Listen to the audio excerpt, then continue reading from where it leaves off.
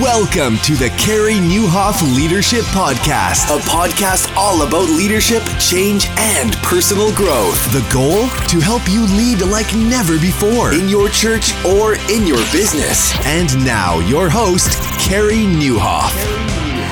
Well, hey, everybody, and welcome to episode 53 of the podcast. My name is Carey Nieuwhof, and I really hope our time together today helps you lead like never before. And I'm going to be a little bit bold. I'm going to suspect it will because I'm so excited about my guest today. I'm actually going to sit down and talk to Ravi Zacharias. I had a chance to catch up with him when he was in Toronto recently. And I not only caught up with Ravi, but I also caught up with Nabeel Qureshi, Alycia Wood, and with Margaret Manning. And these are great evangelists, all of whom work with Ravi, who are going to help us explore how to share our faith in a quickly changing world, a rapidly changing world. So I sit down and talk to Ravi about why he asks so many questions, about how to do apologetics by asking questions, about how apologetics is changing. And then I ask him, I think the toughest question, how can you believe in a God when there's suffering? And then I talked to Nabeel Qureshi about what it was like to journey from Islam to Christianity.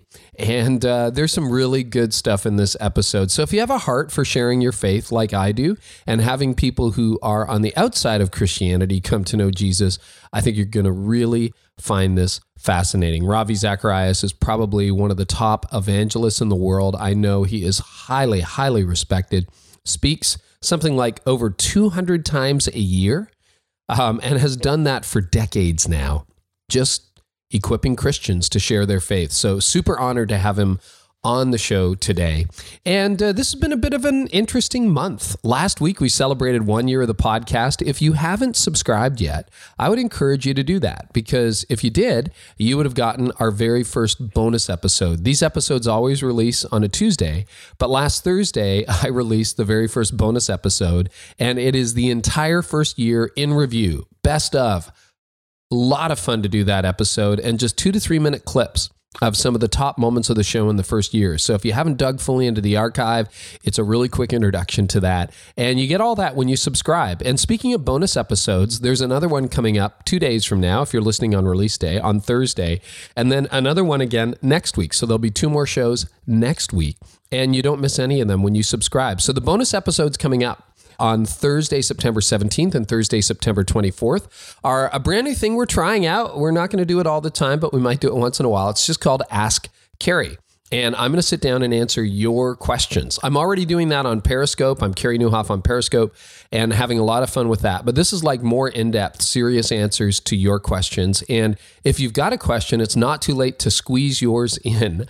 You can just use hashtag AskCarey, C-A-R-E-Y, that's C-A-R-E-Y, Ask Carey on Twitter, or you can go to my blog, CareyNieuwhof.com, and you'll see on the right-hand side a little button that says, got a question? Just click on that and then leave me a voicemail, and I'll even play it back on the episode. So that's this coming Thursday and next Thursday, and then I'm back next Tuesday with Judd Wilhite, who is one of my favorite leaders, leads a great church in Las Vegas. And we're going to talk all about that. So it's a great month, and we're celebrating 1 year together. We are also celebrating the release of my new book. Really excited for the release in October of Lasting Impact. And the good news is you can pre-order it now.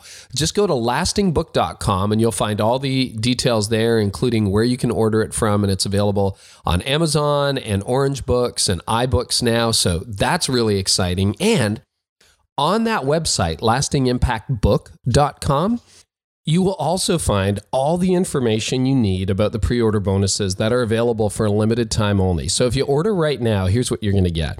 You're going to get the free audio version of the book, absolutely free, included as a bonus. You will get the EPUB version of the book, free if you buy the paperback. And then the other thing you're going to get is access to an exclusive webinar with me, where I will walk you through how to have meaningful conversations with your teams, whether that's your staff or your elder board, to really help you make progress as a church. So I'm going to share some of the things I've learned, and that's only for people who pre-order the book. And all the details on how to get those bonuses are on the website. And then finally, if you're one of the first 1,000 people to order the book, you will get a limited edition Lasting Impact frameable poster. That's right. We've gone all out, had this custom design It's being done in a real cool vintage style. First 1,000 people to order the book and register for the pre-order bonuses also get that Lasting Impact book poster. You can find all of that at lastingimpactbook.com. So I got to tell you, it was an absolute thrill a few months ago to sit down live in person with Ravi, Zacharias, and the other folks you're going to hear from in this podcast. And that was at Tyndale University College in Toronto, Ontario, not all that far from where I live. And Ravi was there for his summer school of ministry that he does every year. And as you might notice, the format's a little bit different from my normal interviews if you're a regular listener. That's because I was doing this for two reasons. Number one, this podcast, but also for television. So I'm working these days with a television show called 100 Huntley Street here in Canada, actually broadcasts across Canada and into the US and around the world online. And you can find it at 100huntley.com. And some of the interviews have already been broadcast on TV. Some of them will come out a little bit later, but they graciously agreed to give me the files so that I could share them here on my podcast as well. So it was great. I did 2 interviews with Ravi. I'm going to start with one here on the podcast. And then if you hang on till the end, I've got the second one where Ravi really tackles the whole question of suffering and how to approach that one. He's just got brilliant answers in that area.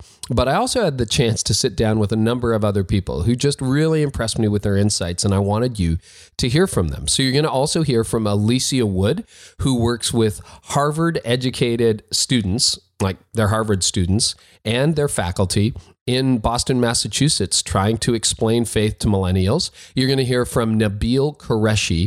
He is a former Muslim who found Jesus and even sometimes puts his life on the line, talking about his love for Jesus Christ. And fascinating guy, fascinating story. And then you're also going to hear from Margaret Manning-Schull.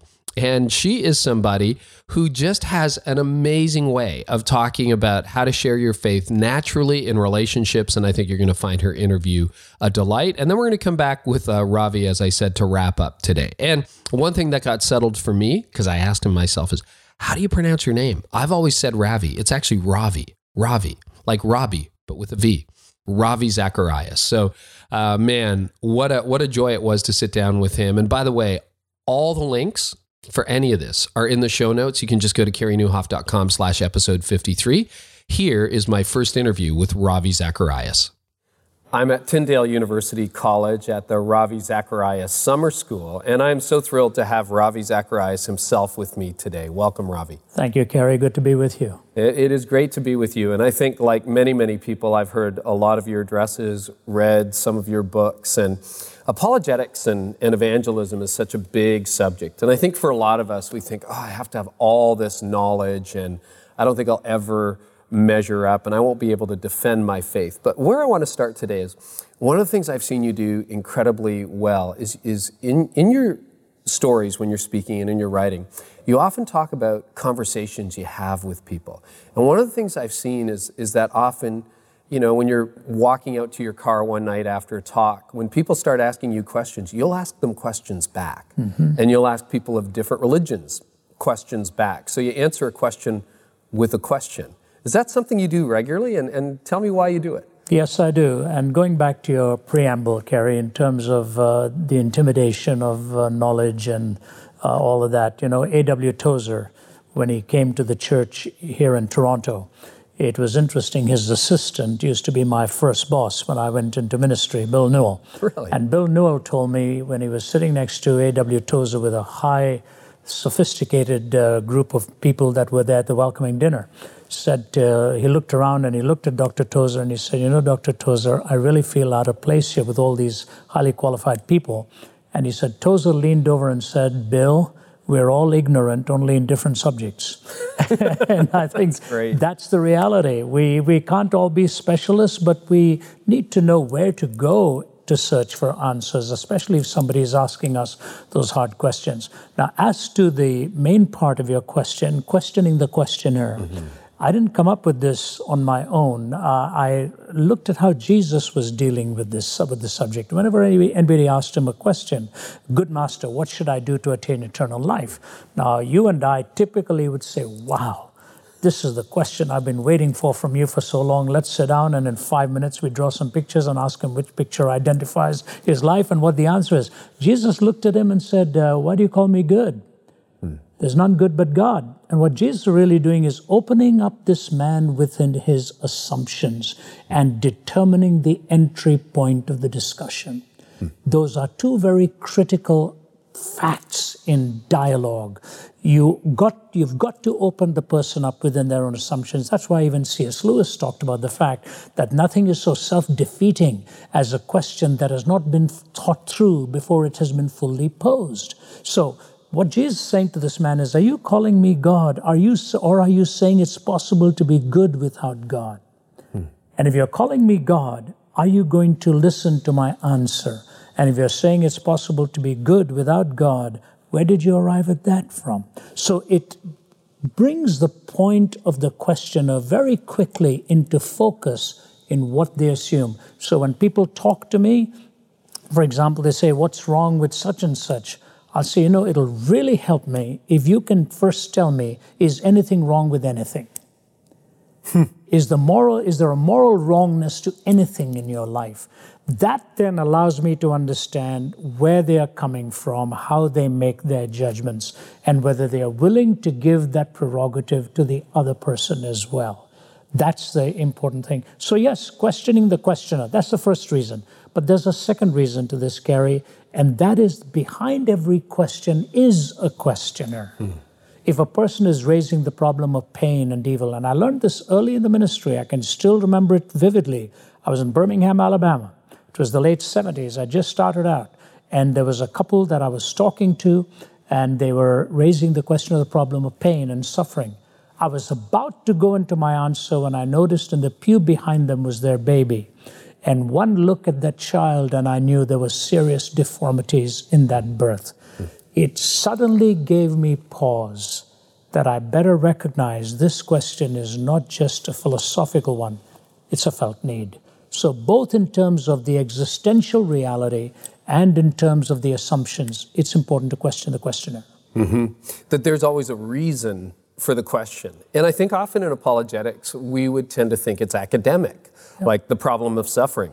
Well, you're asking me the theodicy. Nobody's been able to solve that in 2,000 years. How am I going to solve it? But really, the question might be, why did this happen to my baby? Yeah, that exactly. And how do I cope with this? What possible answer could God have for me in the midst of all of this?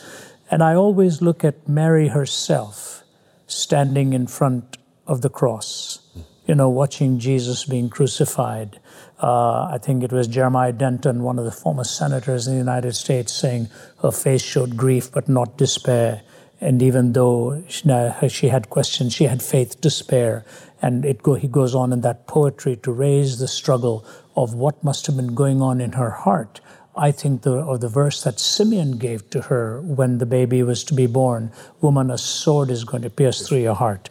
And I wonder if that came back. So in the thick of pain and suffering, even if you know there is one who has the answer, it still is a journey, one step at a time before you look at it from the other side of reality. So I think one of the things so many of us, myself included, appreciate about your ministry is incredibly well thought out arguments. That sometimes take really years to refine. But for the average Christian who's sitting there going, I've read one or two books, I've listened to a couple of podcasts, how can questions be a gateway into a conversation with their friends? Where would they start? One of the great unfortunate realities of my own journey in faith is people think of me as an intellectual. I'm really not. Okay. I really am not, Kerry. I wish I were. It would be nice to hide behind some sophisticated degrees and so on. I just ask a lot of questions myself. And when you're reading heavily, you are listening to other responses to the same issues.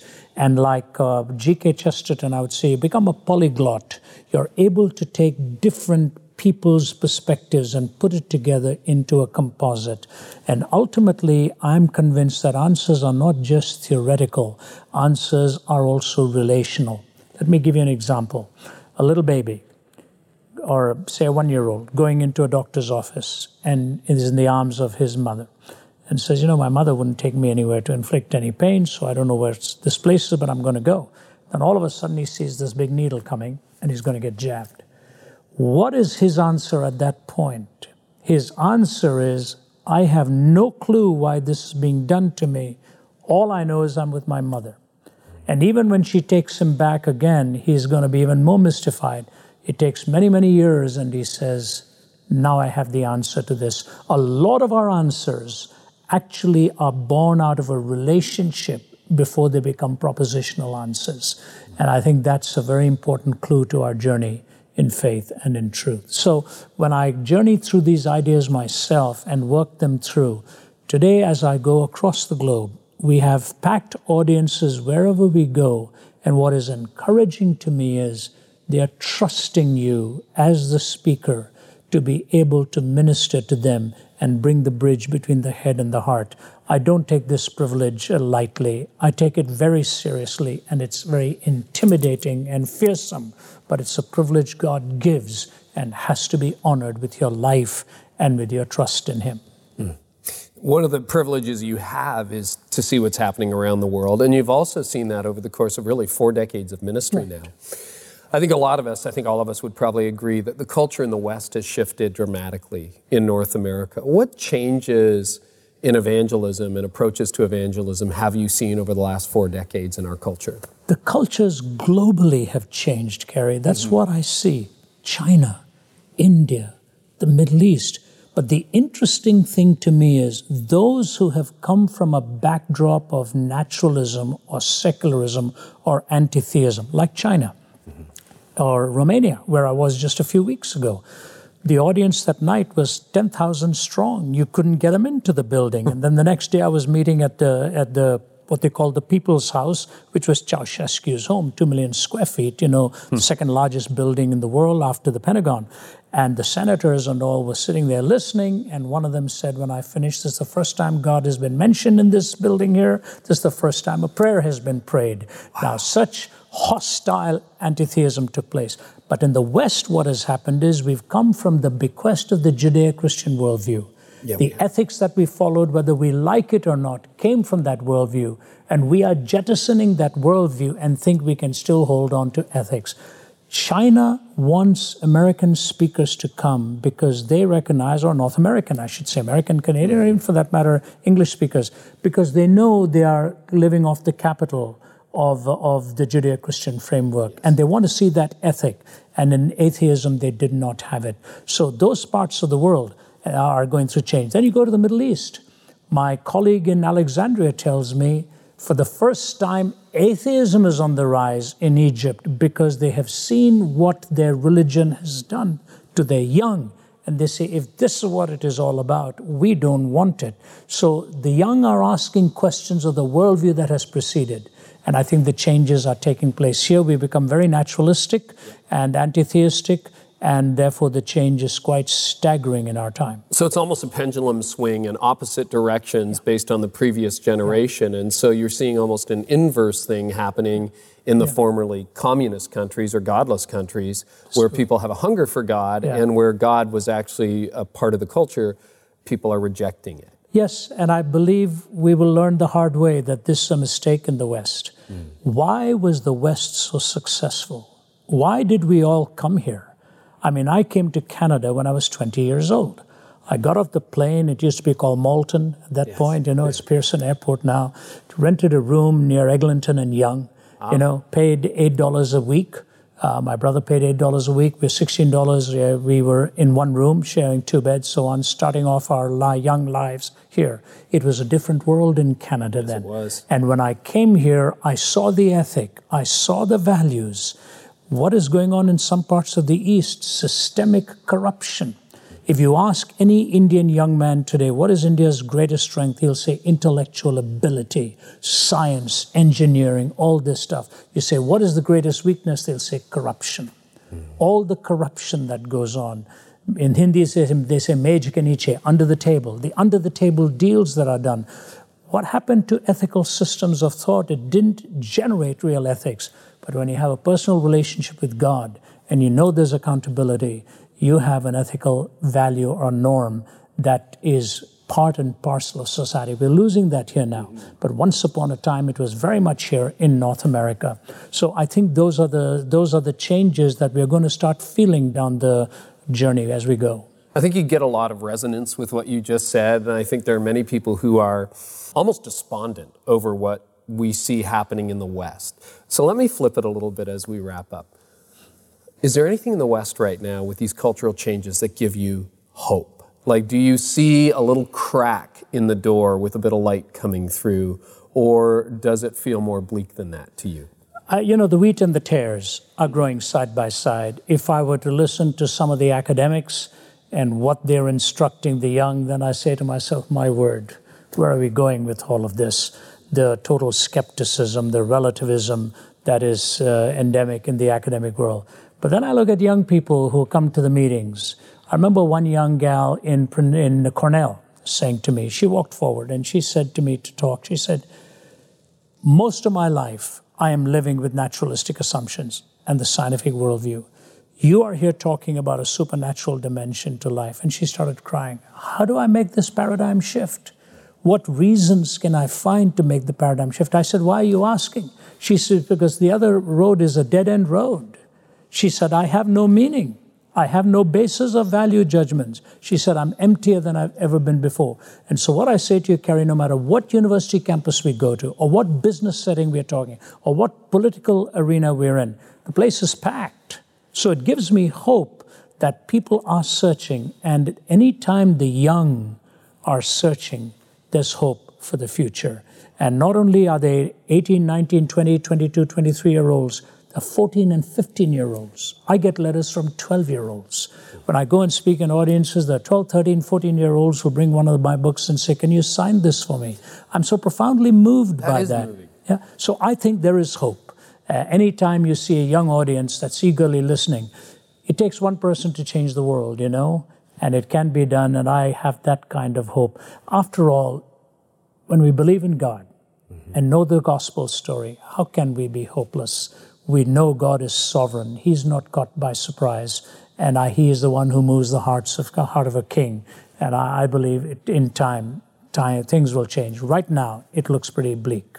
So there's more from Ravi Zacharias at the end of this podcast. Right now, I'm going to jump into a conversation I had with Nabeel Qureshi. Nabeel is a medical doctor who actually grew up, as you're going to find out very quickly, in a devout Islamic home and just loved Allah, really believed in his faith, not a lot of respect for Christians because we didn't know how to defend our faith until he met someone who changed his mind and God began to move in his life. He is now a follower of Jesus. He's a young leader, an incredible speaker, just released a brand new book called Seeking Allah, Finding Jesus, a fascinating read. And here's my conversation with Nabeel Qureshi.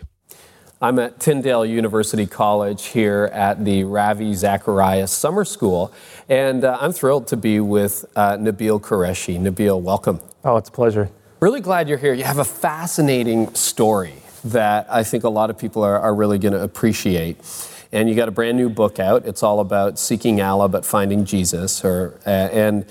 And you were raised in a Muslim home, and sort of the story of your life is that you actually became a follower of Jesus. But I think what will surprise a lot of people is that you grew up in a very healthy, very loving Muslim family and actually took your faith extremely seriously as a young adult, as a teenager. So tell us about that journey from Allah to Jesus. Well, you're absolutely right. I was raised in a family that loved Islam, and I was taught to love Islam. I was taught to love Allah.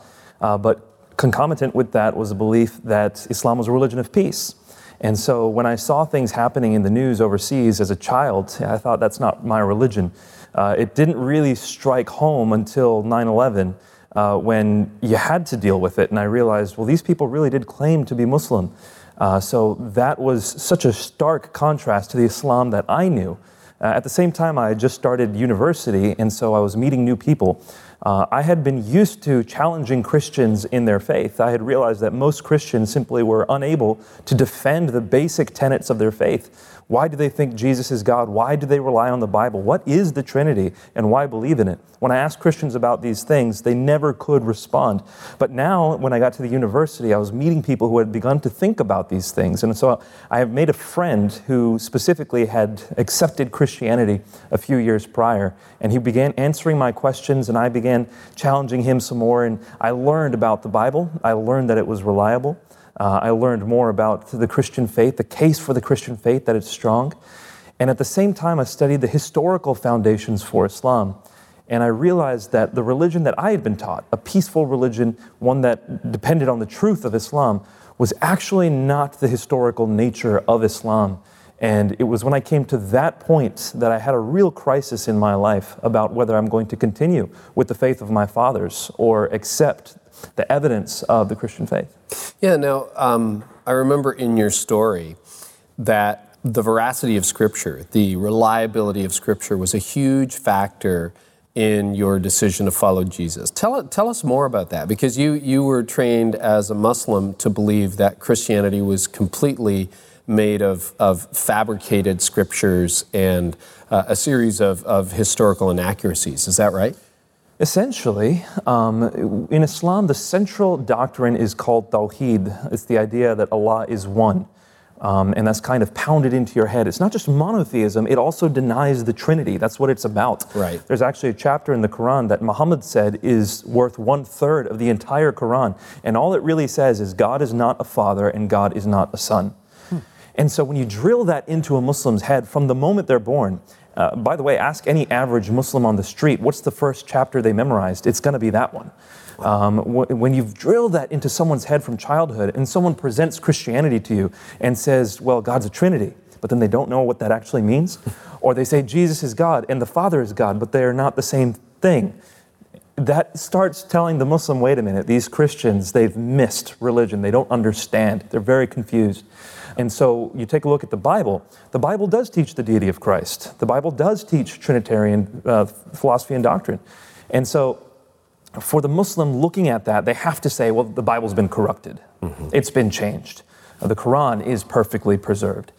So it took us a long time to actually investigate the manuscript evidence. We looked at the history of the textual transmission of the New Testament, and I realized that no, the Bible has never been changed in any way that is uniform and undetectable. We know exactly the historical origins of the Scripture. And when it comes to the Quran, though, actually, there was a very specific moment in its history when a leader destroyed all the Quranic manuscripts and sent out an official copy. And when I realized that I'd been poking holes at the Bible this whole time, whereas the Quran was the one that was open to criticism, that was just a huge paradigm shift. I felt as if my world was shaking underneath me. And along with that came all the doubts that maybe my parents were wrong, maybe my grandparents were wrong, maybe the imam was wrong. And that's a very hard thing for someone to grapple with. That's huge. I mean, as I listen to your story, I imagine I was raised in a Christian home. I imagine myself in your shoes, but the flip side being true, that, I'm not just walking away from Christianity, I am converting to Islam or to Hinduism, which is a very different religion than Islam. But I can imagine that was exceptionally difficult for you to do. What was, was there one single turning point, or were there two or three things, or was it sort of death by a thousand pinpricks to your old faith and resurrection to Christianity? How did that work? What was the turning point for you? I would say the first thing was seeing a Christian who cared about his faith and actually learned the evidence, the reasons, and he was able to explain it and articulate it. That was a friend first. in university, right? Yes. I had never seen a Christian who was like that before. And then when he was able to present to me the evidence for the Christian faith, that the Bible was reliable and that Jesus died on the cross, rose from the dead, and claimed to be God. These were the most important things for me on the Christian side. Then on the Islamic side, to realize there was really no good reason to think Muhammad was a prophet or that the Quran was the inspired word of God. So that was the third. The fourth, I would say, was having dreams and visions. This is a part of many stories of Muslims coming to know Christ, dreams and visions. It was part of mine as well. And then the final one would be when I actually turned to the Bible for guidance. I felt that it was the Word of God and that God was speaking to me through it. And this wasn't just a feeling devoid of reason. I had done the homework and the research, but now God was speaking to me through the Scripture. So let's go back to points 3 and 4. You talked about sort of the veil being lifted over Islam, and you said Muhammad is not really a prophet and the Quran is not really a reliable scripture. How did you come to those conclusions and what do they mean? Well, from childhood, we had been told Muhammad is Rasulullah. He is the messenger of Allah, and he was the greatest statesman, the greatest diplomat, the greatest general. He just worked on women's rights and upheld orphans, and that's the kind of man that we thought Muhammad was. When I looked into the pages of history to actually see the earliest sources on Muhammad's life, both Sirah and Hadith, I began to realize that I had been given a very cherry-picked image of Muhammad, where they took all the best things and they presented those, and then they denied the vast swaths of it that were not just appalling, but at times unconscionable. And I said, for example? One of the things that really got me was in the Quran, multiple times, you see the words, such as in chapter 4, verse 24, that allowed for you are your wives and those whom your right hands possess. I had no idea what that meant. I had read the Quran many times. I don't know what that means either. Well, when I looked at the Hadith, basically what it means is that there were captives of war, women who were captured in war, who could be used for sexual intercourse, sold when pregnant, even if their husbands were still alive. This was something that Allah was sanctioning, that you could take female captives and do whatever you want with them, virtually. And to me, that was unconscionable.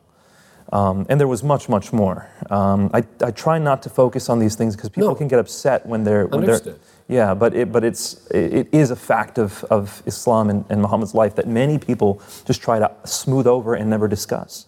So one of the objections to Christianity when you read the Old Testament and the Israelites are taking over the promised land is, destroy all the villages. I run into people all the time for whom that's a stumbling block. And it wasn't necessarily rape and pillage, but it was, you're killing pregnant women. Isn't that something that's also true of Christian faith, or why was that not a deal breaker for you? This is generally the most common objection, and I think the reason why it's not an issue for the Christian faith is that a lot of what happened in the Old Testament, what was happening in those tribes, in those areas, was essentially the worst of many options. I mean, you had many bad options, and you had to kind of take care of it. It was the best of the worst? Sorry, that's what I meant, yeah. It's the best of many bad options. Sin had already infiltrated the area. People were destroying one another. This was not supposed to be the MO of God's people, to go and kill pregnant women. Whereas with Christianity, with the New Testament, we're taught to love even our enemies. We're supposed to lay down our lives for the sake of those who are persecuting us, as Christ died for us. That's the Christian That's MO. not where the story ended. Exactly. In Christianity. And I think you're right. When you look at the historical context of the Old Testament books, it was a pretty debaucherous society. And some would see, and I mean, this is going to be incomprehensible to some because we can't see that from a 21st century perspective, but I mean, some would see that as merciful. In a very paradoxical kind of way. And when you get into it, it's very interesting, but that's certainly not supposed to be the paradigm for Christians, whereas Muhammad is the exemplar for all Muslims.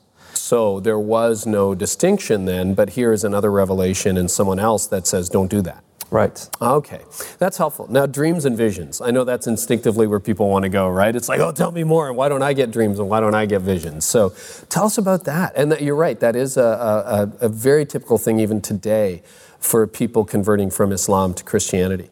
It is. It's very commonplace, and I think the reason why is that Muslims are not expecting to commune with God the way an evangelical Christian would, for example, or other branches of Christianity. The veil has not been torn. People are not communing in that way. They're expecting to hear from God only through dreams or visions. Even the Prophet Muhammad received, according to Islam, revelations through an angel, not directly from God. So who am I to receive a message from Allah, is how a Muslim would think. But dreams and visions, they are expecting to hear from God. We actually had a special prayer called Salat Istikhara that was designed to ask Allah to give us a dream for guidance. So that was the way I knew to turn to God for guidance, and I think that's why many Muslims do turn to God for guidance in that way, and God reaches them where they're expecting to hear Him. And so what did you hear specifically, or can you say? It would take a while, but I had one vision. Can you give us the thumbnail? I had one vision and 3 dreams. The first dream was a very symbolic dream. It was confusing to me, but at the end of it, I thought, okay, God, I think you're telling me to become a Christian, but I need something more clear. Right. And so God gave me a second dream that was far more clear. It was actually a parable right out of the New Testament, and God put me right in the middle of it, and I had never read that section of the Bible before. Wow. So when my friend David heard the dream, he said, have you read this section of the Bible? And I read it, and my eyes went wide, and my heart skipped a beat. Yeah. I said, that's me. And God was telling me, here's where you stand, and here's what you need to do in order to be saved. What parable was it? It was from Luke chapter 13, and it was the parable of the narrow door. And Christ was going through the villages speaking the good news, and the disciples asked him, Lord, are many going to be saved? And he said, make every effort to enter through that narrow door, for many, I tell you, will try, and few will be able. And it talked about a feast inside. In my dream, I was standing at a narrow door, looking at a feast, wanting to come in, afraid that the owner would come and start before I could get in. And that's exactly what the parable was about. And then you had one more. Then I had a third one. If you needed more. People are like, okay, now I have dream envy. Like, give me a dream, God. Okay. So well, yeah. And one more dream. And go ahead, give us the thumbnail. Well, the third dream was one where I was in a mosque, and I was on a set of stairs coming up and out of the mosque. And the people around me were actually people that I respected highly in the Islamic society that I was a part of, but they were all sitting below me or behind me, which in that symbolism meant they hadn't quite accessed the truth, or they were not as far along the path of truth as I was. I was on my way out of the mosque. Wow. And that combined with the truth of Scripture, and you're a friend who could actually defend Christianity. And that's exactly the key point. I did not hinge everything on the experience of these dreams, but they were confirmatory for all the evidence and the research that I'd spent years on. Fascinating. Well, we just have a couple of minutes left, okay. and this could be like an hour-long conversation very, very easily. And that's why I'm glad you wrote it in a book form and so on. But I know a lot of Christians are having more day-to-day interaction in the West with Muslims, maybe than was common even a generation ago. What's one or two pieces of advice you would have for Christians who are in regular contact with people who follow Islam that can help them in sort of the dialogue or conversation? Yeah, I think it's really hard to figure out how to approach someone you know very little about. Yeah. One thing I would say is do not be shy about your faith. People already assume you're a Christian. If you're white and in the West, people assume you're a Christian. Right. So represent Christ well. Be the one to represent Christ as opposed to others who might be living an immoral life or a debauched life. Live a good, solid life. And in that, when you talk to Muslims about Christ, just really see them as people. You know, ask them what their job is like, what sports teams they like, what issues they're having with their family. You know, get to know them personally. Whenever you can strike up a relationship, that's the direction to take. Not this shoot and run evangelism, but actually develop a relationship. And in that, treat them as a person. Now, the verses that come to my mind are Matthew 22:37. You know, love the Lord your God with all your heart, soul, mind, strength, and love your neighbor as yourself. So as you love Jesus, let them see that and love them at the same time. And that will be powerful. Don't shy away from conversations about faith. Isn't that challenging for all of us as we just, we see North America becoming more diverse? And I mean, a generation or two ago, you might never actually meet a Muslim. And now they're in your city, they're in your neighborhood, they're in your school, they're your friends. And so what a great approach and what a great opportunity to sit down and talk with Nabeel Qureshi. Now, my next interview is with a really young evangelist. Her name is Alycia Wood, and she's on tough ground. Number one, she's in New England, and I say that as a Canadian. I got friends who minister in New England. And I mean, it's hard. There's not a real spiritual curiosity like there might be in some other areas of the United States. And she's with very affluent, very well-to-do students and faculty. And I talked to Alycia about how she approaches evangelism in that context with affluent millennials. Today, I've got Alycia Wood, and she is an itinerant speaker with Ravi Zacharias International Ministry. So welcome, Alycia. Great to have you. Thank you. Happy to be here. Yeah, you're originally from Rochester, New York. A lot of our viewers can probably relate to that. You're now in Boston these days, where you sometimes ride the subway and hear them call it, what, Harvard? Harvard. It's funny to me. You said that better than me. The first week I was in Boston, I got on the subway and they said, next stop, Harvard.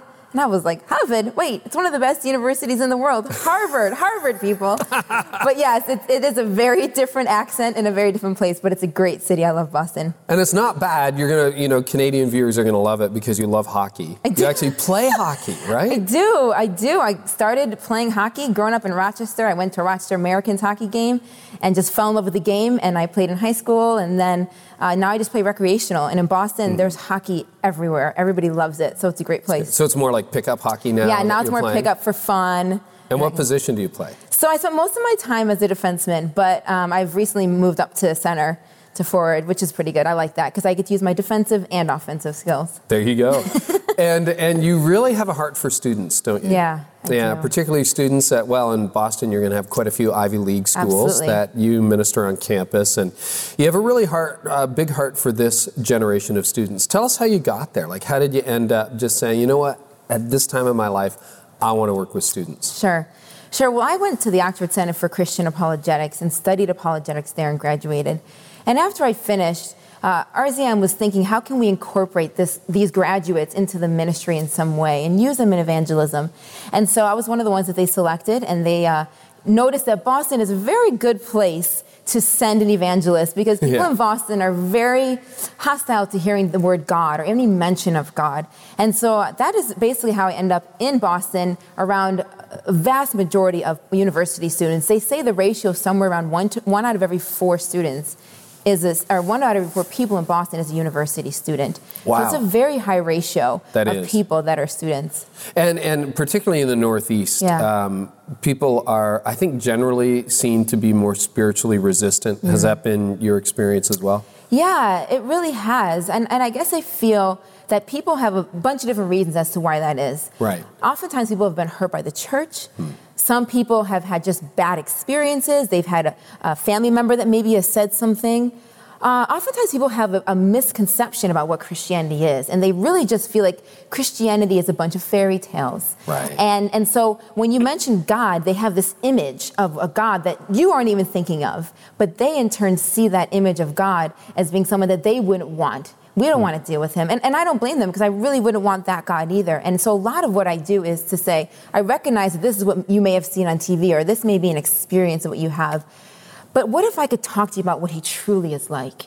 And I think that that's kind of the shift that I focus on, because you're right. Once you mention God, it seems like the walls go up and they say, oh, that's great. And they want to change the subject and talk about something else. So what are some points of resistance you're encountering with students today?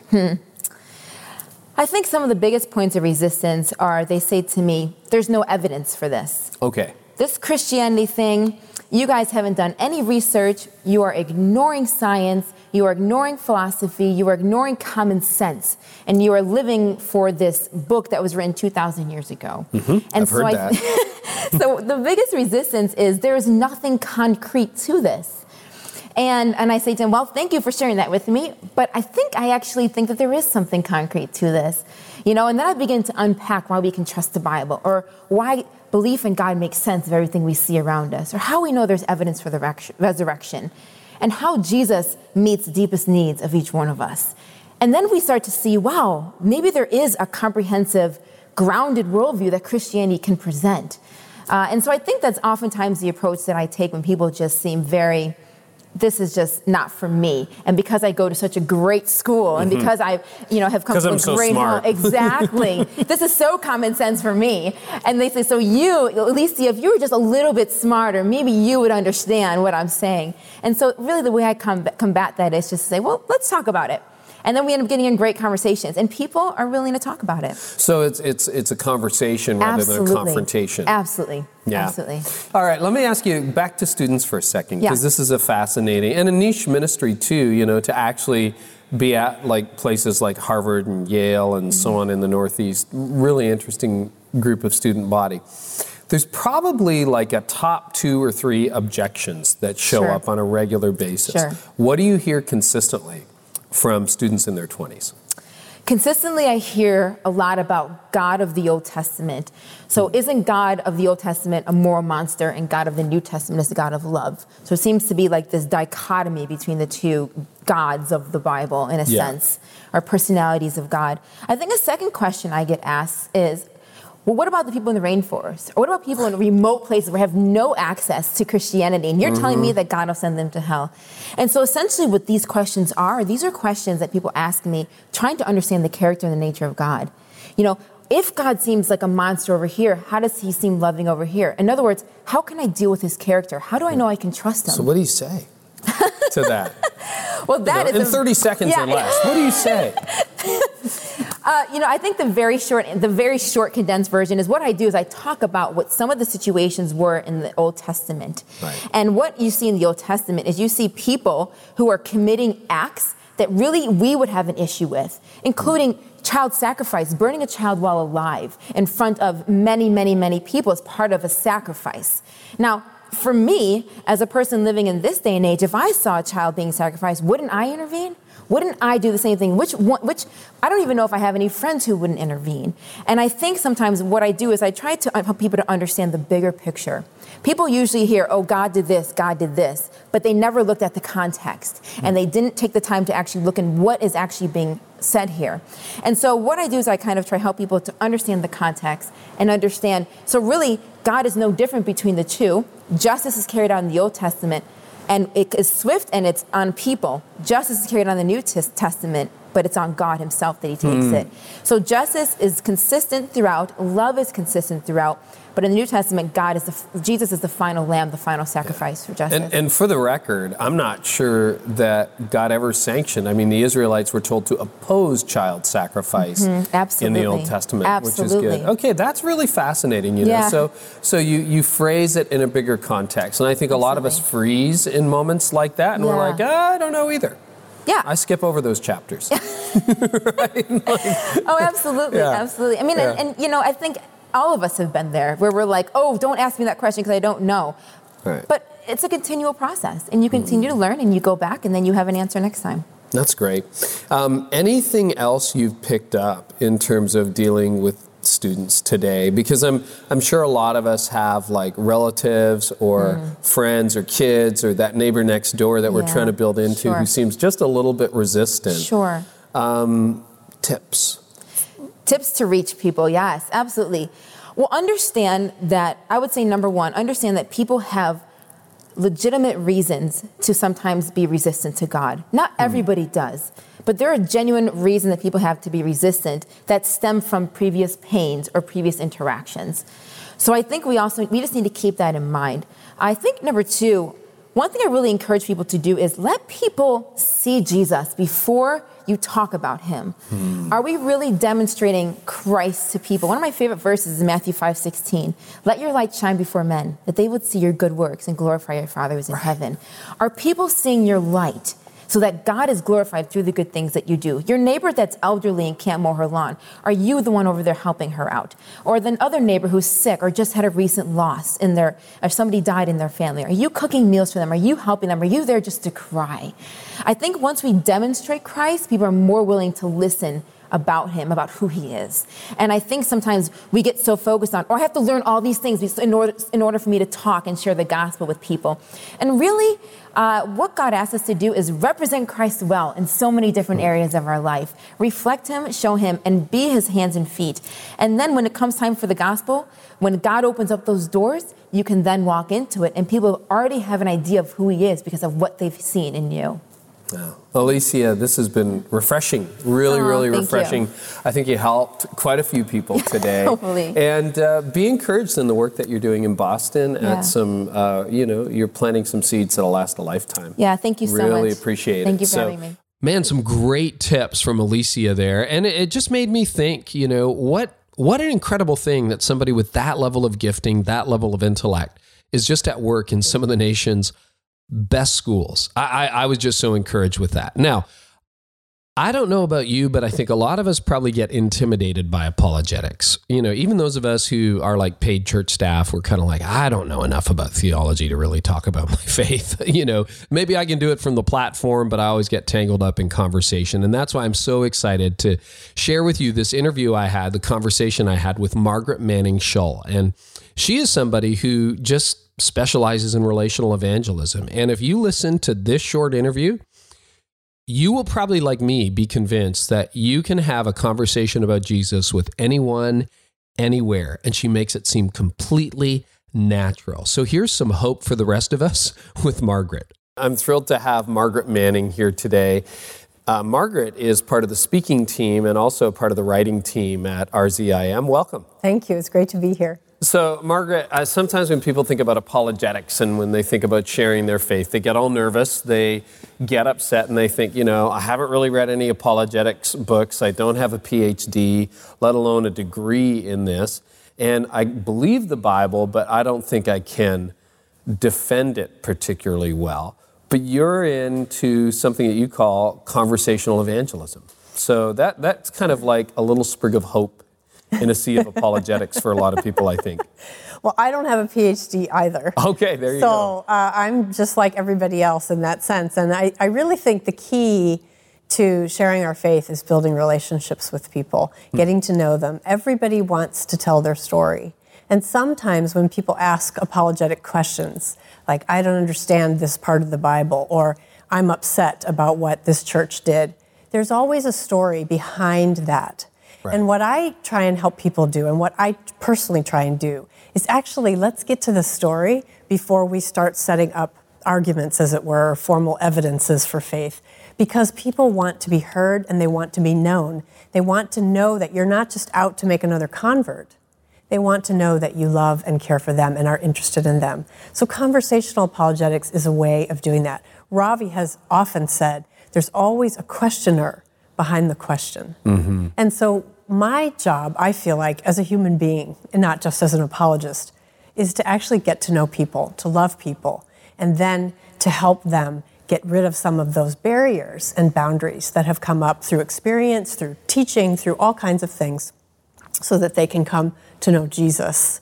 Hopefully see a little bit of him in me, caring for them and loving them. That's what conversational apologetics is. Well, I think that's a great approach, but I think a lot of people are even scared to initiate a conversation. I hear people say all the time, faith is a very personal thing. I don't know how to bring it up. I don't even know how to start. So I'm sure there are people who have family members, neighbors, friends, kids, parents who they want to talk to, but they just don't even know how to bring it up. How do you bring it up?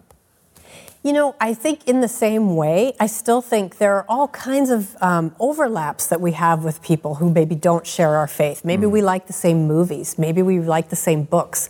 I know the arts is a very key way in which I personally like to talk about matters of faith and build those bridges first. Like, did you see that movie? What did you think about this? What questions did that raise for you? Did it raise any questions for you?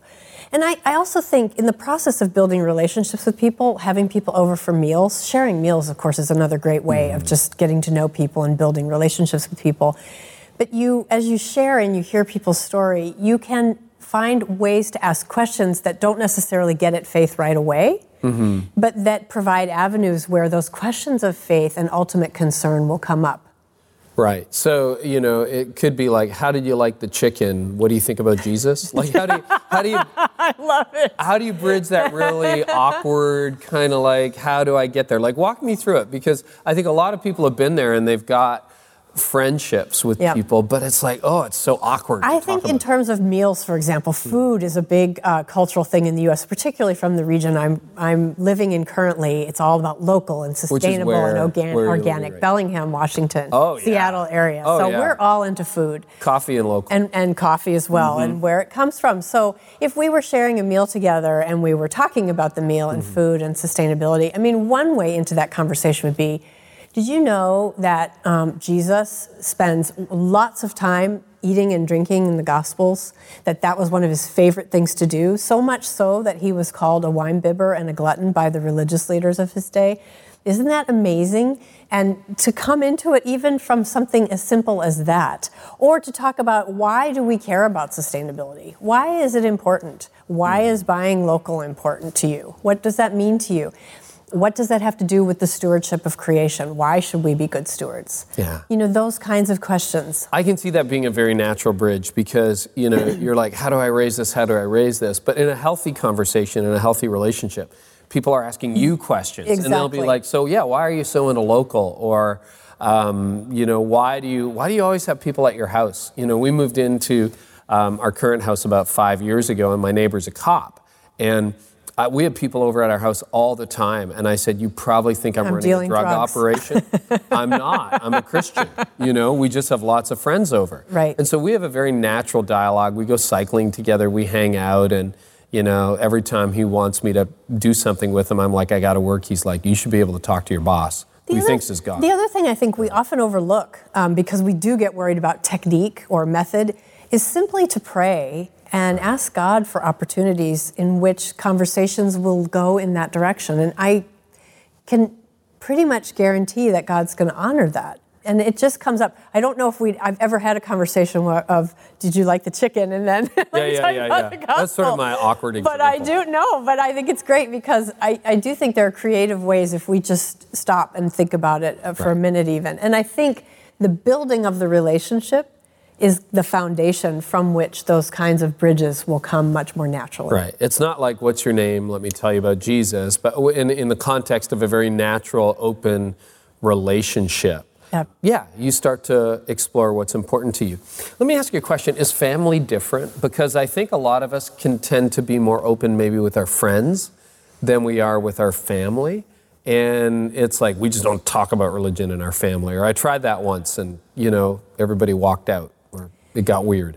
Yeah, the dynamics of family are interesting, I would have to say. And I can't speak from personal experience on the faith issue because I grew up in a Christian home. So those were very much a part of our family conversation and dynamic. But I have heard that. And I think particularly with family, we have to be very gentle and sensitive because we have all those little life experiences that have built up, like, I acknowledge I'm a sinner. Yeah, and you did this to me, and you did that to me, and, blah, blah, blah. So, in other words, our family really sees us for who we are. Right. Hopefully, though, they also see how we've been transformed and that we are changing. Maybe it's bit by bit, but I think that family conversations have to be handled particularly sensitively.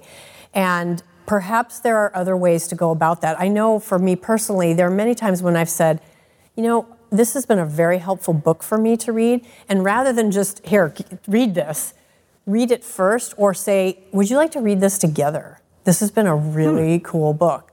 It could be a Christian book that's been very helpful, or it might be even a secular book where there are natural bridges and inroads into talking about Christian faith. So it's even some things like that can be helpful. And I stress to people that your family members, your friends, your loved ones, all those people that you come in contact with, they need to know that you care about them as a person. And you're going to care about them whether or not they accept faith. And also to take the pressure off yourself. You don't save anyone. I don't save anyone. That's the work of the Holy Spirit. I'm to give witness, of course. I'm not to be afraid or ashamed.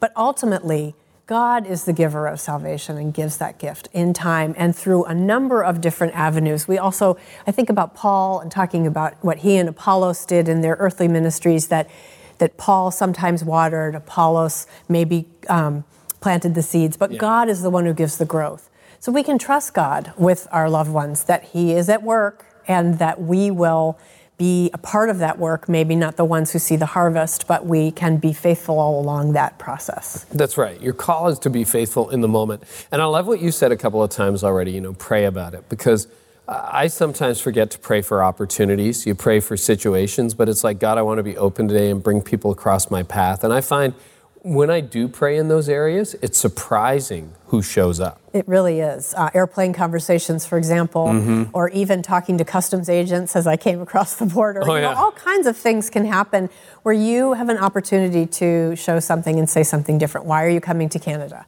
And I get to tell them. And they say, well, what is that all about? And you get to tell them. So even something as simple as that can be an opportunity to share your faith. Yeah, and they didn't detain you. They did not detain me. That's good.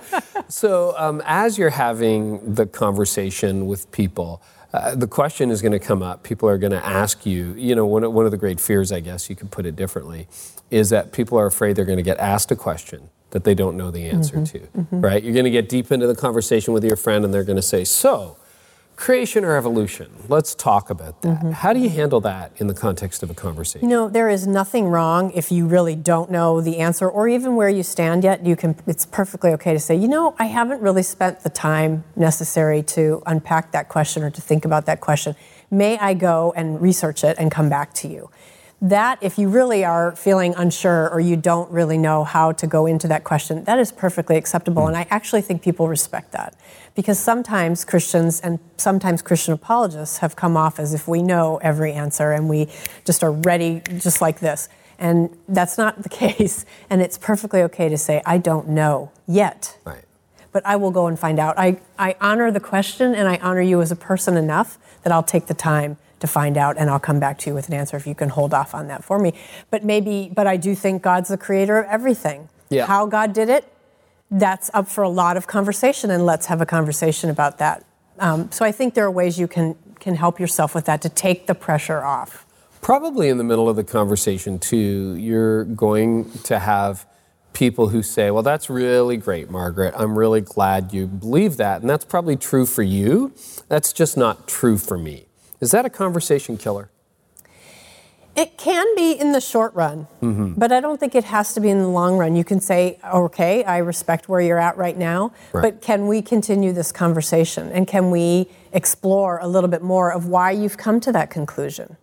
And let's see if it still makes sense as you kind of back them up and they can explore their own worldview, their own assumptions that perhaps they've assumed blindly. So I don't think it has to be. I think for some people, you have to leave it at that for that day. But I think there are always ways of saying, let's continue this conversation. I want to know more about how you've come to those conclusions. Yeah, I love the idea because I think a lot of people end up like deer in the headlights. And it's like, well, the conversation just died. And I guess the issue is closed forever. But to turn the tables, like you said, and say, oh, okay, I totally understand that, but I'd love to be able to discuss this with you again, or can we come back to that, or even to pick it up again another day to say, hey, remember that last time when you said that's true for me, true for you? Can we talk about that? Yes. And once you talk about it, it's easier to talk about it again. Absolutely. As opposed to raising it for the first time. Absolutely. So if you have someone who's watching right now or listening right now who is still scared and they're like, I don't even know how to start. Is there a place to start that you would recommend and say, you know what, just try this next time? You know, not everybody is a speaker and is a presenter. That's not the way in which they best use their gifts or offer service. And I really think in terms of witness. Sure. So I really personally believe that you need to know what your gifting is. So for some people, it really is acts of service or works of love or ways in which they come in and care for someone that perhaps is unique or says something and they can say, you know, I do this because I love Jesus and I love you and I want you to see tangibly the love of Christ for you. So it doesn't always have to be everybody has to be an apologist or everybody has to be able to do it this way. I think there are many ways to come at what Jesus himself did. He was constantly healing people.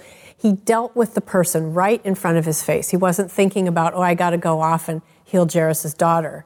No, who touched me? In the crowds of people around him, he wanted to find who that woman was because she acted so boldly in faith.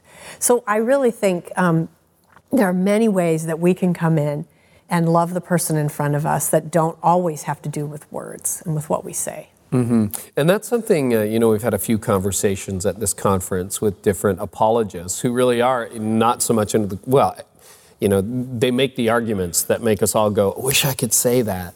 But I think every single one so far has said, but sometimes you just have to say you don't know and you have to show humility, and they've raised acts of service and like just conversations and questions. And so I think probably evangelism is a lot more natural than we think, and I think you've given a lot of people hope. Good, I'm glad. I'm glad. I think it's as natural as having conversations and getting to know another person. I really do. And I think when people do that and they take that fear out of it, like people out there in the world are evil or mean or they're out to get me, when you actually get to know people that are not of your faith or your tradition, you come to see, they're a human being just like me, and we have commonalities and bridges and ways in which you can naturally present the gospel to them. Right. And I think to find common ground with people too, which you've indicated, maybe you do a garden together, or maybe, with me and my neighbor, we go cycling together. Yes. And, he's a biker, I'm a biker. I love that stuff. Or you do a hobby, or you go see a movie, or you watch a movie together, you have dinner together, that those provide the springboards where you can have more conversations. And I think another challenge, we'll probably close on this, is a lot of Christians just don't know any non-Christians. We live in this little bubble. Yeah. And maybe the challenge for some people is to say, okay, God, how am I going to get into a place where I actually have a friendship with somebody who doesn't believe what I believe? Yeah. I think that is a wonderful challenge, and I would echo it. There are many ways to do that. I recently joined a book club with women who are not from my tradition of faith, and it's been thrilling to begin those relationships and to begin to have conversations where I can share with them some things that they had no idea that Christianity was about because of preconceived notions or things like that. But when they meet a living, breathing Christian who can talk about it in a way that is real, they get that and they begin to be drawn because of a person, not just an argument or something that we say. Oh, Margaret, thank you so much. Yes, thank you. Thanks for having being with me. us today. Margaret Manning. Okay, and if you want more on anybody I'm talking to in today's episodes, just make sure you go to the show notes, and that's just carrynewhoff.com/episode 53. Now, my final interview with Ravi Zacharias. So this came back for the second television segment we were doing, and I just wanted to ask him all about that age-old question of suffering. So we touch on a few other things, but that's really what we focus on. And here is Ravi Zacharias once again, this time on the whole question of if God is good and if God is loving, then why on earth do we suffer? It's a privilege to be sitting here with you. And as I got ready for this interview, I thought, man, there's almost any question you could ask. You've written so broadly, spoken for so many years in so many different contexts. But I want to tackle one or two of the difficult problems today, the ones that even for me as a preacher, you come back to and you preach on the problem of evil, and you've given it your best shot for 40 minutes, and people line up and go, so how do you respond to a God who allows evil? And you're kind of like, I just spent 40 minutes on that. But that's you're writing about that again now, and the whole problem of suffering. And that evil. has happened. In fact, I was doing that in Washington some time ago, and when I finished, somebody raised the question, and a friend of mine came to me and said, were they listening to what you said? But let me give a personal word. Please do. It's a real delight and honor to be in Toronto, and this is my alma mater. I graduated out of Tyndale during the time of Alexander the Great. It goes back a long way in the 70s, but it's just wonderful to be here. I met my wife in Toronto. She's Canadian and so on. So there's a lot of nostalgia here. On the problem of evil, problem of suffering. In my latest book, which I have co-authored with my colleague from Oxford, Vince Vitale, it's called Why Suffering? We interchange on chapters, and he has some brilliant perspectives. His PhD work at Oxford University was on this theme. But in my opening chapter, I present what they call the trilemma. A secular philosopher describes it this way. So the Christians believe God is all-powerful. Yes. The Christians believe God is all-loving. The Christians know there is suffering. This is a trilemma because it is incongruous. How can an all-powerful and an all-loving God sit back and watch such evil and suffering going on? So he calls it a trilemma. Or sometimes they call it the evidential argument against the existence of God, that this is evidence for non-theism or atheism. Right. I respond very quickly by saying, why is it a trilemma? Why is it not a quadlemma or a quadrilemma or a quintilemma? Because it's also true that God is all-wise. We don't end our theology with God is all-powerful, all-loving, and evil exists. We also believe God is all-wise. And we further believe that God is eternal. You bring just those two elements into the equation, and it changes the paradigm. If God is all-wise, as you and I have talked before and talked about a baby going in to get an injection and so on, the baby knows that the mother is all-knowing over against what the baby faces. We know God is all-knowing. And then you take the issue of time. What happens over a period of time? Let me give you a quick example of this. When I was growing up in India, I was a constant failure, repeated failure, because I never applied myself. And then all of a sudden I passed in very high honors and the ability to join the Indian Air Force.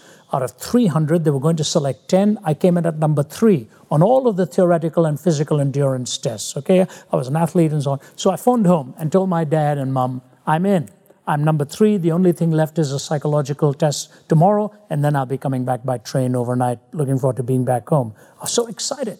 So I sit down in front of this Churchillian-looking wing commander, and he stares at me across the table, and he's asking me a few questions, and then he leans over And in Hindi, he says, beta. Beta means son. He said, beta, you're a good man, you're a nice man, but I'm going to reject you. Just like that. And I visibly felt my body start to tremble.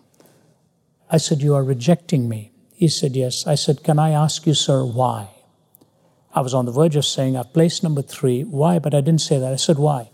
He said, this job is about killing, and psychologically you are not equipped to kill. And jokingly, I always say, for a moment, I almost wished I could have proved him wrong right then and there. that moment. Better part of wisdom is a big guy. I knew I'd come out second best in that too. I went back by train that night, came back the next morning. My friends and family are waiting at the station in Delhi with garlands and flowers to congratulate me. They didn't know what had happened. Man. Now, it was a few months after that, the opportunity came to migrate to Canada. Roland Michener, who one time became the Governor General in Canada, prior to that was the ambassador from Canada to India, was a friend of my dad's, and opened the door for us to come here, and we came here. You know what, Kerry? If I'd been accepted into the Indian Air Force, I was committing for about 20 years. I would never have come here. Never would have had the time to sense the call for God into ministry. Never would have seen the life that God has now given to me to be a persuader and help people understand the beauty of the gospel message. That door was slammed. It took years to find out why that door was slammed. And now you say, thank God that door was slammed. Absolutely. But so is part of that then, Ravi, this idea that we just assume when things don't work out our way that God isn't good? Is that part of the equation? It's a convergence of spokes into a hub. So let me put it this way. Even to raise the question of evil and suffering assumes there is good. If you assume there is good, you assume a moral law. If you assume a moral law, you must assume a moral lawgiver. But that's whom they're trying to disprove and not prove. Because if there's no moral lawgiver, there's no such thing as good. If there's no good, there's no such thing as evil. If there's no such thing as evil, what happens to the question? The question disappears without the reality of God. So logically, too, we must have to struggle with the question. Now, somebody might say to me, why do we need a moral lawgiver in order to have a moral law? That was my next question, because didn't Kant try to prove that with the universal maxim? Exactly, he did. And Iris Murdoch of Oxford University, in her book, The Sovereignty of Good, has a tremendous comment on that when she said Kant has this ability to think that we can somehow turn away from Jesus himself and find what is good. She said Kant didn't come up with that. There was an incarnation of that long before. His name is Lucifer. You know, this is a philosopher at Oxford saying this. Now, here's the answer to Kant. Yes. No, because every time the question of suffering is raised, it is either raised by a person or about a person, which means the question assumes intrinsic worth for personhood. That would be true. Yeah. And you cannot assume that without a theistic framework. That's why Kant also, in a sense, he was a churchman, you know, he was not an anti-theist, he was not an atheist, he just believed that ethics, practical... Maybe we could find ethics apart from God. That's right. Right? Which was sort of his life quest. So the way I hear that popularly expressed, though, because this is a fascinating conversation, and one that I think almost everybody has at some level or another, is, well, I don't need God to become a good person. I mean, I just agree that, you know, you shouldn't kill people, you should probably be a good friend, generally you shouldn't lie. I mean, I hear that not quite every day, but almost every day. I don't really need a God for that. And if we all just did that, the world would be a better place. Yeah, theoretically that is true. But the answers of goodness then come from self-referencing judgment. I determine what is good. I decide what is good. Am I willing to give that prerogative to my neighbor too? Am I willing to give that prerogative to the person who stands in front of a television camera and lops off another person's head, supposedly doing good? How do we arrive at an objective standard if I am only going to do it apart from a transcendent objective worldview? So that's an immediate problem, but there's a greater problem than that. This is true only of the Christian faith, Kerry, and if the listener is hearing me, I want to say this very clearly. In every other worldview, you find a way of being good and find a way of not being bad. But in the Christian message, The reality is this: Jesus Christ didn't come into this world to make bad people good. He came into this world to make dead people live. Yes. That's the reality. It is not that we will be good and therefore we will see God. It is the fact that I cannot ultimately attain salvation by lifting myself up by my own ethical bootstraps. Every other worldview, it's good versus bad. If you ask a Hindu, for example, he'll say my karma. If you ask a Muslim, my good deeds have to outweigh my bad deeds. You come to the message of Jesus Christ, and it is grace and mercy and forgiveness. That's why even in the Old Testament, you don't get the 10 Commandments until you first get redemption. I am the Lord your God who brought you out of the land of Egypt, therefore you shall have no other gods before me. Redemption always precedes righteousness, and then redemption and righteousness precede worship. That's the sequence. And I think even with subjectivism, you end up in the place where you fall short of your own subjective moral standards, and hence the need for some kind of salvation. I think so. Which of us will deny that? You know, you set your own ground rules and say, I never ever came up to that. So there's a logical problem, there's an existential problem, and ultimately there's a theological problem. And this is why goodness has a long reach into our lives. And I often say pain and suffering are God's megaphone, as C.S. Lewis said. One quick illustration. There's a young gal outside Atlanta, Georgia, Ashlyn Blocker, I think is her name. She was born with a strange disease. It's called CEPA, congenital insensitivity to pain with anhidrosis. She can't feel pain. And you may say, boy, that's wonderful. If she steps on a nail, she doesn't feel it? No, she doesn't. But the problem with that is, therefore, she doesn't know she's been cut and bleeding, and it could be infected. Her mother on television said, my prayer every night for my daughter is, please let my daughter feel pain. Wow. So if pain is an indicator physically in this world to something being wrong, how much more in the infinite wisdom of God can it be an indicator that what is wrong is our relationship with Him? Do you think, because this is a question, and I mean, people will look forward to reading your book, which is soon to be released, but this is a question that has plagued theologians, people, the human race for thousands of years. Is there an emotionally satisfying answer? I mean, I know that's a very reductionistic question, but I think sometimes we hear all the arguments and we go, yeah, but my mom died, or yes, but you should see my brother suffering in palliative care, or you don't know how much my daughter suffers. You know, you have to compare answers. You go to any other worldview, there are no answers. If you're a karmic thing, you know, you're paying for your previous wrongdoing. Right. The Islamic world hardly has any books on this subject matter because it's inshallah, it's the will of God. It's only in the Christian worldview where you have hymn writers, where you have poets, where you have expositions on this theme, where you have Jeremiah crying out, or you have Hosea crying out, wanting to know why they are suffering, why this pain, why this struggle, and so on. There are emotionally satisfying answers as time goes by. I've lived with a lot of pain with a broken back. I have 2 titanium rods that are about 8 inches long, 4 clamps, 8 screws bolting me down. I injured my back very badly. There were times I'd be sitting in the front seat of the car pulling over my head on my steering wheel and crying. The pain was so intense. And you know what I've found? How much it has taught me to depend on Him every day to sustain me. There are 2 things I need with this lifestyle: a strong back and strong vocal cords, and I have neither. And God has shown me that in my weakness has manifested His strength, and how His healing hand even came through on my back after years and years of suffering. There is an emotional satisfaction when I know that there is a cross, there is a hill called Calvary, there is a suffering Savior, there is a relationship where He gives me comfort. As Annie Johnston Flint said, He giveth more grace when the burdens grow greater. He sendeth more strength when the labors increase. He added affliction, He addeth His mercy.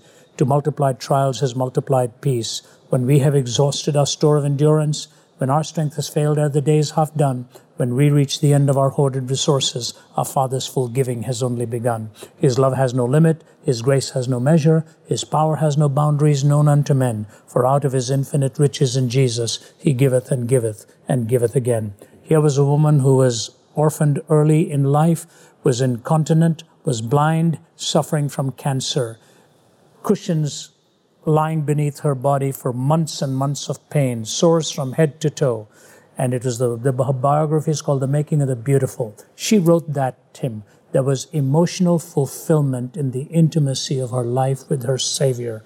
And I believe there is, but it's a path along which you walk and find out God does not conquer in spite of the dark mystery of evil. He conquers through it.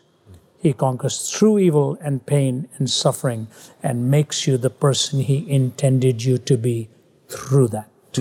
Well, I really hope that warmed your heart today. I know it certainly warmed mine, and it sharpened my mind, that's for sure. You see, I just all day long want to lead a church that unchurched people love to attend. And you know, I pray for my neighbors, and I'm trying to interact with people who are far from God on a regular basis. And I just feel better equipped after having conversations like that. I hope you did too. Hey, if you want more, you can get everything in the show notes at carynewhoff.com/episode 53. Also, if this episode was helpful for you, I would love for you to leave a review and a rating in iTunes. And hundreds of you have done it. Just thank you so much. Would you, if you haven't, would you just take a moment and do it? It's just a way of getting the word out. And when people leave reviews and ratings, iTunes pays attention to that and shares the podcast with more people. And so you'll be helping other leaders when you do that. You can also leave ratings and reviews on Stitcher and TuneIn Radio, platforms that this podcast is also on. And don't forget, this is launch month for Lasting Impact, my brand new book. So this is about 7 powerful conversations that will help your church grow. And in the book, I'm talking about like a lot of stuff that I just face every day as a leader. Question 1, why are we not growing faster? Question 3, are our leaders healthy? Really? Question 6, what cultural trends are we missing as a church? So I try to answer that in the book. You can get everything at lastingimpactbook.com, including a bunch of free bonuses if you order right now. They're going to go away in a couple of weeks. So if you could do that, that would be awesome.